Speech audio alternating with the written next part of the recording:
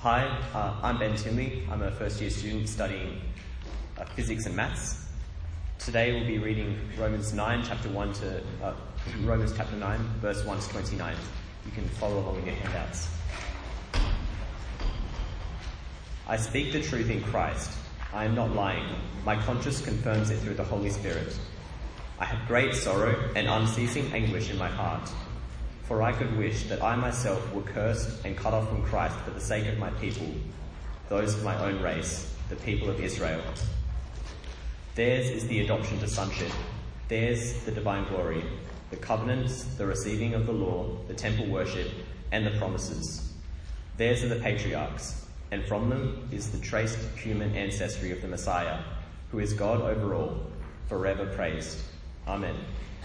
It is not as though God's word had failed, for not all who are descended from Israel are Israel, nor because they are his descendants are they all Abraham's children. On the contrary, it is through Isaac that your offspring will be reckoned. In other words, it is not the children by physical descent who are God's children, but it is the children of the promise who are regarded as Abraham's offspring. For this is how the promise was stated: at the appointed time I will return, and Sarah will have a son. Not only that, but Rebekah's children were conceived at the same time by our father Isaac.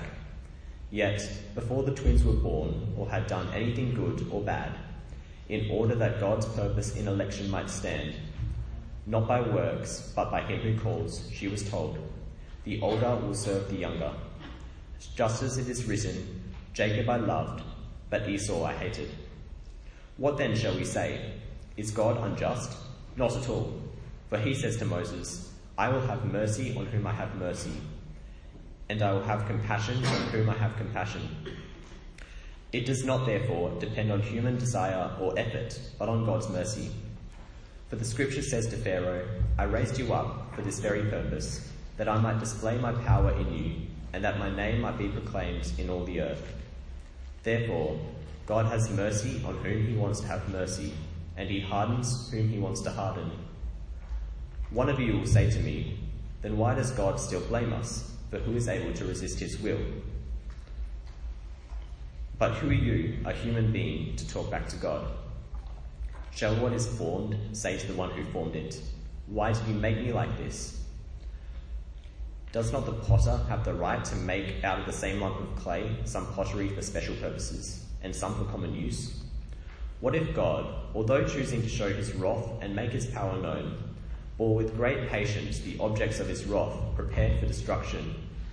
What if he did this to make the riches of his glory known to the objects of his mercy, whom he prepared in advance for glory, even us, whom he also called, not only from the Jews, but also from the Gentiles? As he says in Hosea, I will call them my people who are not my people, and I will call her my loved one who is not my loved one. And in the very place where it was said to them, you are not my people, there they will be called children of the living God. Isaiah cries out concerning Israel, though the number of the Israelites be like sand by the sea, only the remnant will be saved. For the Lord will carry out his sentence on earth with speed and finality. It is just as Isaiah said previously, unless the Lord Almighty had left us descendants, we would have become like Sodom. We would have been like Gomorrah.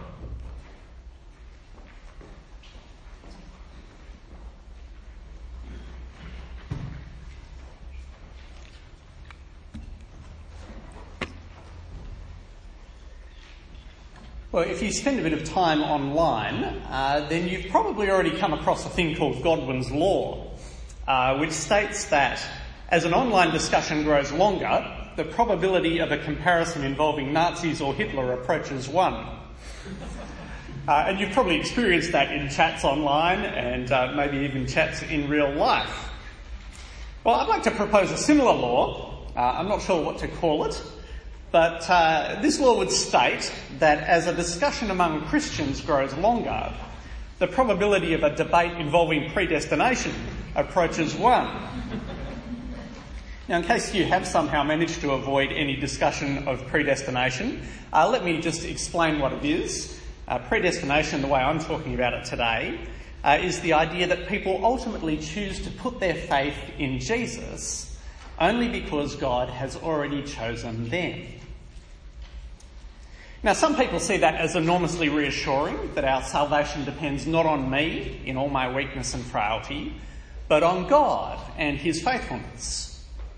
But to other people, it feels like a cold, hard sort of doctrine, where an angry God arbitrarily saves some and condemns others who never stood a chance. So what does the Bible actually say about predestination?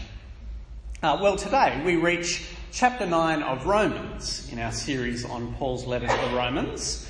And chapter 9 of Romans is the chapter in the Bible where predestination is front and centre. So we're going to have a look today at what God actually has to say about predestination. But first, we need to do some background. Because in the first 8 chapters of Romans, Paul has spelled out the predicament that we are in. That ever since Adam rebelled against God, all people, Jew and Gentile alike, have continued in that rebellion, suppressing the truth about God, failing to live in line with what they know about him, through creation and their conscience if they're Gentiles, through scripture and the law of Moses if they're Jews. But either way, all of us, Jew and Gentile alike, know enough about God to be guilty of rejecting him. And God is rightly angry at our rejection. But the good news of the gospel is that rather than destroy us as we deserve, God in his love poured out his anger on his son Jesus, who took our punishment in our place so that we could be forgiven and made right with God. We can't actually do anything to earn that. All we can do is trust Jesus and his death for us. And the result is that we're declared right with God. We have peace with him. We're adopted as his children. And our destiny is future glory with Christ in the new creation. And so Romans chapter 8 ends with arguably the greatest verses in the Bible. Who shall separate us from the love of Christ? Shall trouble or hardship or persecution or famine or nakedness or danger or sword? As it is written, for your sake we face death all day long. We're considered as sheep to be slaughtered. No, in all these things we're more than conquerors through him who loved us. For I am convinced that neither death nor life, neither angels nor demons, neither the present nor the future, nor any powers, neither height nor depth nor anything else in all creation will be able to separate us from the love of God that is in Christ Jesus our Lord. As our Prime Minister Scott Morrison might say, how good is salvation? That's really the note that Paul is ending on. How good is the love of God? But there's just one problem. What about Israel? Now, you may not think about Israel very much, the people of Israel, but actually you should. Because, as Paul points out in verses 4 and 5, Israel are a lot like us. They're blessed by God. They're adopted out of all the nations to be God's son. They experience his divine glory on Mount Sinai and in the temple. They're partakers of God's covenant. They're recipients of the law, the very words of God. The temple worship with its high priest offering sacrifices for forgiveness. The promises that I will walk among you and be your God and you will be my people. I'll never break my covenant with you, God says to them. Theirs are the patriarchs, Abraham, Isaac, Jacob, chosen and blessed by God as the forefathers of Israel. They're even the biological family of Jesus, he points out, the King of the universe. Israel is enormously blessed by God. And yet, as Paul is painfully aware, many of them are cut off from God because they've rejected their own Messiah, Jesus. Paul sees that and it just kills him. You can see it there in verse 1. I speak the truth in Christ. I am not lying. My conscience confirms it through the Holy Spirit. I have great sorrow and unceasing anguish in my heart. For I could wish that I myself were cursed and cut off from Christ for the sake of my people, those of my own race, the people of Israel. Paul's clearly torn up by the fact that Israel have turned their back on Jesus. Not all Israel, but much of Israel. But Israel's rejection of Jesus is not just a problem for them or a problem for Paul. It's actually a problem for us. Because after all, if we've put our faith in Jesus, we're actually now part of Israel. We're adopted into the people of God. We're partakers in the new covenant, receiving the very words of God, coming to Jesus, the better temple, the better sacrifice, the better priest, the source of true forgiveness. And so if Israel, with all God's blessings and promises, has been separated from the love of God in Christ Jesus, well, then doesn't that throw the whole glorious conclusion of Romans chapter 8 into question? If God has failed with Israel, what's to stop him failing with us? I mean, if Israel was God's plan A to save the world from sin, and that failed, well then what's to stop him failing with plan B, with Jesus and us? Do you see the problem? Well, look at what Paul says in verse 6. It's not as though God's word had failed, for not all who are descended from Israel are Israel.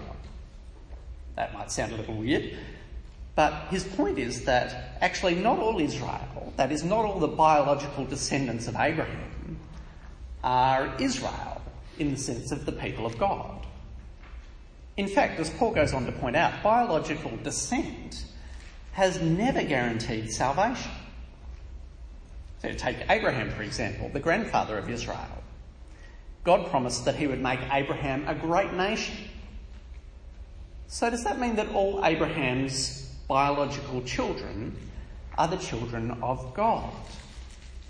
Well, says Paul, let's have a look. So, how many sons did Abraham have? He asks. Well, there's two. He has Ishmael through his maidservant Hagar, and he has Isaac through his wife Sarah. Now, did God count the descendants of both Ishmael and Isaac as his people? Well, no, actually. As Paul says in verse 7, quoting God speaking to Abraham in Genesis 21, it is through Isaac that your offspring will be reckoned. It wasn't biology that made Isaac the child of God. Otherwise, Ishmael automatically would have been as well. But he wasn't. What made Isaac God's child was not the fact that his father was Abraham, but the fact that God chose him. But you might say, well, hang on a minute. Maybe the reason Ishmael wasn't chosen was because the whole sort of Abraham-Hagar thing is a bit dodgy. I mean, after all, sleeping with your servant girl is not the right thing to do, really, is it? So maybe the problem, maybe it's not really about God choosing, maybe it's just that the whole arrangement was dodgy. But then you've only got to look at the next generation to see that that is not what's going on. So Abraham's son, Isaac, marries Rebekah, and they have twins. This is your classic twin study in the ancient world, if you've done that in biology. Esau is born a couple of minutes before Jacob. Same mother, same father, nothing dodgy at all, perfectly legit. So then why does Jacob, the younger brother, become the father of God's people? Why does Jacob become Israel instead of Esau? I mean, by all rights, Esau's the older. He should be the one who gets the blessing. Is it because Jacob is better than Esau? Is it because Esau sold his birthright to Jacob for a bowl of lentil soup? Well, no, actually, says Paul in verse 11. And he points to Genesis again. He says, yet before the twins were born or had done anything good or bad, in order that God's purpose in election might stand, not by works, but by him who calls, she was told, the older will serve the younger. Just as it is written, Jacob I loved, but Esau I hated. You see what Paul's saying? Jacob is counted as one of God's people and Esau isn't. Not because of any difference in their ancestry. There isn't any difference. Not because Jacob was a better person. God chooses Jacob before either of them did anything.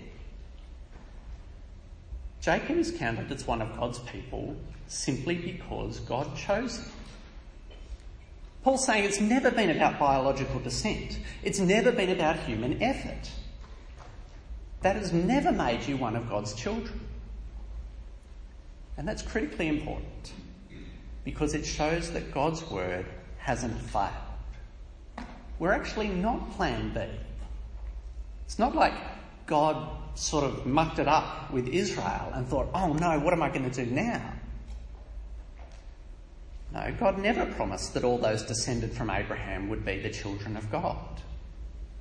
The only way anyone has ever become a child of God is if God chooses them before they're even born. Is that making sense so far? It does kind of raise some questions though, doesn't it? Because if you think about what Paul's just said, isn't he saying that some people will have eternal life alongside Jesus in the new creation simply because God has chosen them, and that everyone else will experience eternity in hell because God hasn't chosen them? And isn't that grossly unfair? That's the obvious question, and it's the question that he raises in verse 14. Is God unjust? And his answer is no, not at all. As God says to Moses, verse 15, I'll have mercy on whom I have mercy, and I will have compassion on whom I have compassion. Now that sounds completely arbitrary, doesn't it? That it runs completely contrary to our ideas of fairness. But just stop and think about it for a moment. Is fairness really something that you want to demand from God? What would it be fair for God to do to rebels like us? Well, it'd actually be fair to execute all of us, wouldn't it? To condemn us all to hell. That would be fair. That would be what we deserve. God turning his back on those who have turned their back on him. No, what I need from God is not fairness. I need mercy. If we get what we deserve, I'm going to hell. And so are you. I need to get what I don't deserve. I need mercy. But then God's not actually under any obligation to show mercy to anyone, is he? That's just not what mercy is. None of us deserve it. So God is free, as he says in verse 18, to have mercy on whom he wants to have mercy and to harden whom he wants to harden. Now, does that still sound unfair? It might do. But I think only if we fundamentally misunderstand what God is doing. So I think we tend to assume that God has sort of this big pile of neutral humans, and then he just sort of randomly sends them to hell or to eternal life, as if he's just sort of parcelling them out. Like, here we go, we've got our neutral pile of people. You go to hell, you go to hell, you go to hell. You get eternal life, you get eternal life, you get eternal life. But that is absolutely not what is happening. And notice the language that Paul uses, the language of mercy and hardening. See, both terms actually assume that we are not neutral. On the one hand, mercy assumes that we deserve God's punishment. And hardening is not forcing neutral people to become sinners. Hardening is not about moving people anywhere. Hardening is about reinforcing people in the position they're already in. So we aren't some big neutral group of humans that God is just randomly parcelling out to heaven and hell. No, ever since Adam rebelled against God, we've all been destined for hell because we're all biased against God. We all sin as a result of Adam. Now, we find that kind of offensive because we're all radical individualists. Like, why should I be affected by what my great-great-great-great-great-great-great-great-great-grandfather did? But then if you stop and think about it, almost everything about who you are is determined by your ancestors. We just forget it because we're such individualists, but individualism is foolish. I was born in Australia not because I wanted to be born here. I was born here because my ancestors moved here. Or actually, to be honest, my ancestors were forced to move here after doing some dodgy stuff in England. But because of their sin, I was born in Australia. Not by my own choice, but I am by very nature Australian. I didn't choose to be born here, but then again, I do kind of quite like it here. I've had opportunities to leave, but I don't want to. And it's the same with us and sin. Yeah, we're born slaves to sin because of the decision of our forefather Adam, his rebellion against God. But actually, left to ourselves, none of us really want to leave. We quite enjoy it. Running life our own way, suppressing the truth about God, doing our own thing.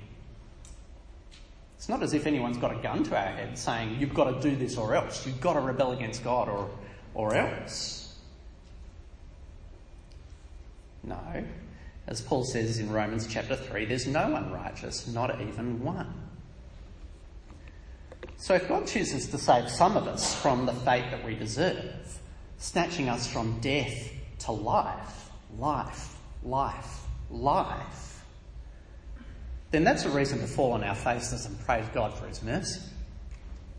And on the flip side, if God chooses to harden some, like he did with Pharaoh in Egypt, well, he's not actually condemning us for anything that we didn't choose ourselves.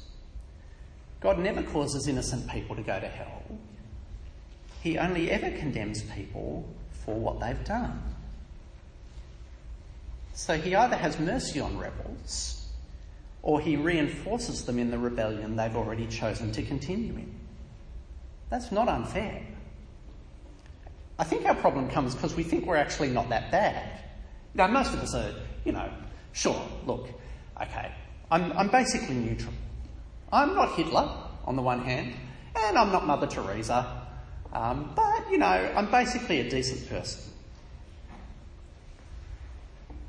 But we haven't understood the grip that sin has on every human being. We haven't understood the blackness of our own hearts. And we haven't understood the depths of God's mercy that he would save anyone at all. But wait a minute, you might say, if salvation comes down to God's choice, then why does God still blame me if he doesn't choose me? For who's able to resist his will? That's the question that Paul raises. And notice how he responds. He doesn't try and walk back what he's just said. He doesn't say, oh, look, yeah, fair point. Maybe I've overstated things a little bit. Salvation's not entirely up to God. And, if you manage to make some sort of movement towards God, then he'll respond and choose you. And he doesn't say, oh, well, actually, what God kind of does is he looks into the future before you're born, and he sees that actually you're going to turn out to be a really nice person. And so he chooses you, and it kind of goes in this weird sort of time loop. No, he doesn't walk it back at all. On the contrary, he says in verse 20, who are you, O man, to talk back to God? In other words, who exactly do you think you are? Do you honestly think you're in a position to judge God? We're not God's equals. He's the creator. We're the creatures. We're not a couple of potters sitting around discussing how things are going. No, we're the pots. He's the potter. And to stand there with like a clay pot with delusions of grandeur, arguing with the potter about how you've turned out, well, actually the potter's got his right to do whatever he wants with you. He can make us however he likes. Besides which, there is kind of the supreme irony of complaining that I can't resist God's will all the time as I'm resisting God's will. We're not a neutral pile of humans whom God randomly doles out into hell and eternal life. We're actually all destined for destruction. as descendants of Adam, as sinners. And if God chooses to do what he did with Pharaoh, showing his wrath and making his power known by condemning some of us as rebels, the objects of his wrath, who he's been putting up with for such a long time, well, he'd be entirely right to do it. He's not giving anyone any worse than what they deserve. And if perhaps he chooses to do that to make the riches of his glory known to other rebels who he's had mercy on, whom he's prepared in advance for glory, predestined for glory, then that's his right too. And no one is getting ripped off. No one is getting worse than what they deserve. At worst, some people are getting what they deserve, while others are getting lavished with incredible grace and mercy. Paul says this is not a new thing. Now, sometimes people talk as though predestination is something that Paul came up with, or John Calvin perhaps. But it's not, as Paul's just shown. God's always maintained his freedom to choose who will be his people. We're so marred by sin that it couldn't be otherwise. We wouldn't choose to follow him at all. And if you need any more proof, then Paul backs it up with a bunch of Old Testament quotes in verses 25 to 29. As God says in Hosea, I'll call them my people who are not my people, and I will call her my loved one who's not my loved one. And in the very place where it was said to them, you are not my people, they will be called children of the living God. See, it's God's right to have mercy on who he wants to have mercy. He's not constrained to limit that to Israel. He can choose who he wants to have mercy on. And verse 27, Isaiah cries out concerning Israel, though the number of the Israelites be like the sand by the sea, only the remnant will be saved. For the Lord will carry out his sentence on earth with speed and finality. As it is just as Isaiah said previously, unless the Lord Almighty had left us descendants, we would have become like Sodom. We would have been like Gomorrah. That is utterly wiped out in God's judgment. Because it's God's right to punish those who have rebelled against him. Being a biological descendant of Israel never guaranteed salvation. God has always chosen who his people will be. He's always chosen who he'll save, Paul's saying. And he's always been faithful to his promise. Which is very good news, actually, because it means that his conclusions from the end of chapter 8 stand. That those he predestined, he also called. Those he called, he also justified. Those he justified, he also glorified. That nothing in all creation will be able to separate us from the love of God that is in Christ Jesus our Lord. So how should we think about predestination? Well, look, there is a cold, hard way of approaching it, where you don't really love God, you don't really care about others. You just say, well, so what if some people are going to hell? That's what they deserve anyway. It's God's choice, so stuff them. But I hope you've seen today that although Paul is 100% on board with predestination, the whole Bible is, this is not a cold, hard doctrine to him. On the contrary, it's one that overflows with the love of God, who takes pity on his miserable creatures, who deserve total and utter destruction. And he chooses to save many, many, many of us, though none of us deserve it. And for those God has chosen, the reality of predestination is a huge comfort. If you're trusting in Jesus, you can have total confidence that nothing can separate you from the love of God. If you're worried that you're too weak to make it to the glory that God's prepared for his children, well, stop worrying. You can't stuff it up. It's not about your effort. It's about God's choice. He's chosen you. He won't change his mind. You're totally safe. Trust God. Rejoice in his love. Live for him with confidence. Nor does predestination make Paul hard-hearted towards those who are perishing. On the contrary, he says he has great sorrow and unceasing anguish in his heart over his own people who have rejected God. He's not cold and aloof, looking down on them with contempt. I mean, how could he? He was one of them. He would have been just like them if God had not chosen him. And so his heart bleeds for them. And predestination doesn't discourage him from evangelism either. Quite the opposite. It encourages him. Because actually, if God chooses people, you never know who he might have chosen. The hardest, meanest, nastiest, most ungodly person you've ever met might have been chosen by God. And they're just waiting for you to share the gospel with them, for God to bring them to repentance and faith by his Spirit. That person next to you in your lecture, or on the bus, or out on the oak lawn, or at the dialogue tonight, you might think, oh, these guys are never going to turn to Jesus. And if it was up to them, you'd be right. None of us would. But the reality is that God might have chosen them, might have predestined them to believe the gospel, to receive eternal life. So you can just go for it. Have a crack. God might use what you're doing to bring about his purposes from before the creation of the world. And if you're here today and you're not a Christian and you're wondering about all this, have I been chosen or not? How do I know? Well, why not ask the God of mercy to have mercy on you? To bring you to repentance and faith in Jesus. Because praying a prayer like that would be a very good sign that God might well have chosen you.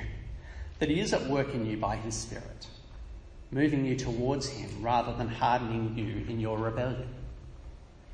The way to know whether God has chosen you or not is not to wonder whether God has chosen you, but to put your trust in Jesus. And then you'll know. See, predestination is not a cold and hopeless doctrine about a cruel and arbitrary God. Rather, it's a reality that shows us God's incredible mercy and love. It's a reality that should fill us with confidence and hope. Because, if salvation depends on us, we're stuffed. But because it depends on God, it makes trusting in Jesus and proclaiming the gospel actually worth doing. And it leads us to praise God instead of praising ourselves. So why don't we do that now?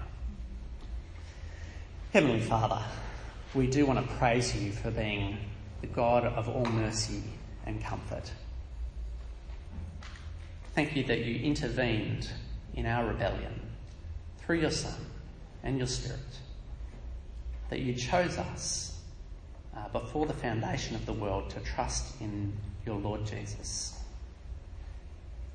Father, we pray that that would give us great confidence to live our lives for you, free from fear of failure and full of love for you and for others. And we ask it in Jesus' name. Amen. Close to running out of time. Does anyone want to ask a quick question? Yeah. So let's say we have, I don't know, a baby that's still born. Can they be predestined to heaven? We don't know. So the short answer is God just doesn't tell us about that. So, but we can trust him to be more loving than we are and more fair than we are.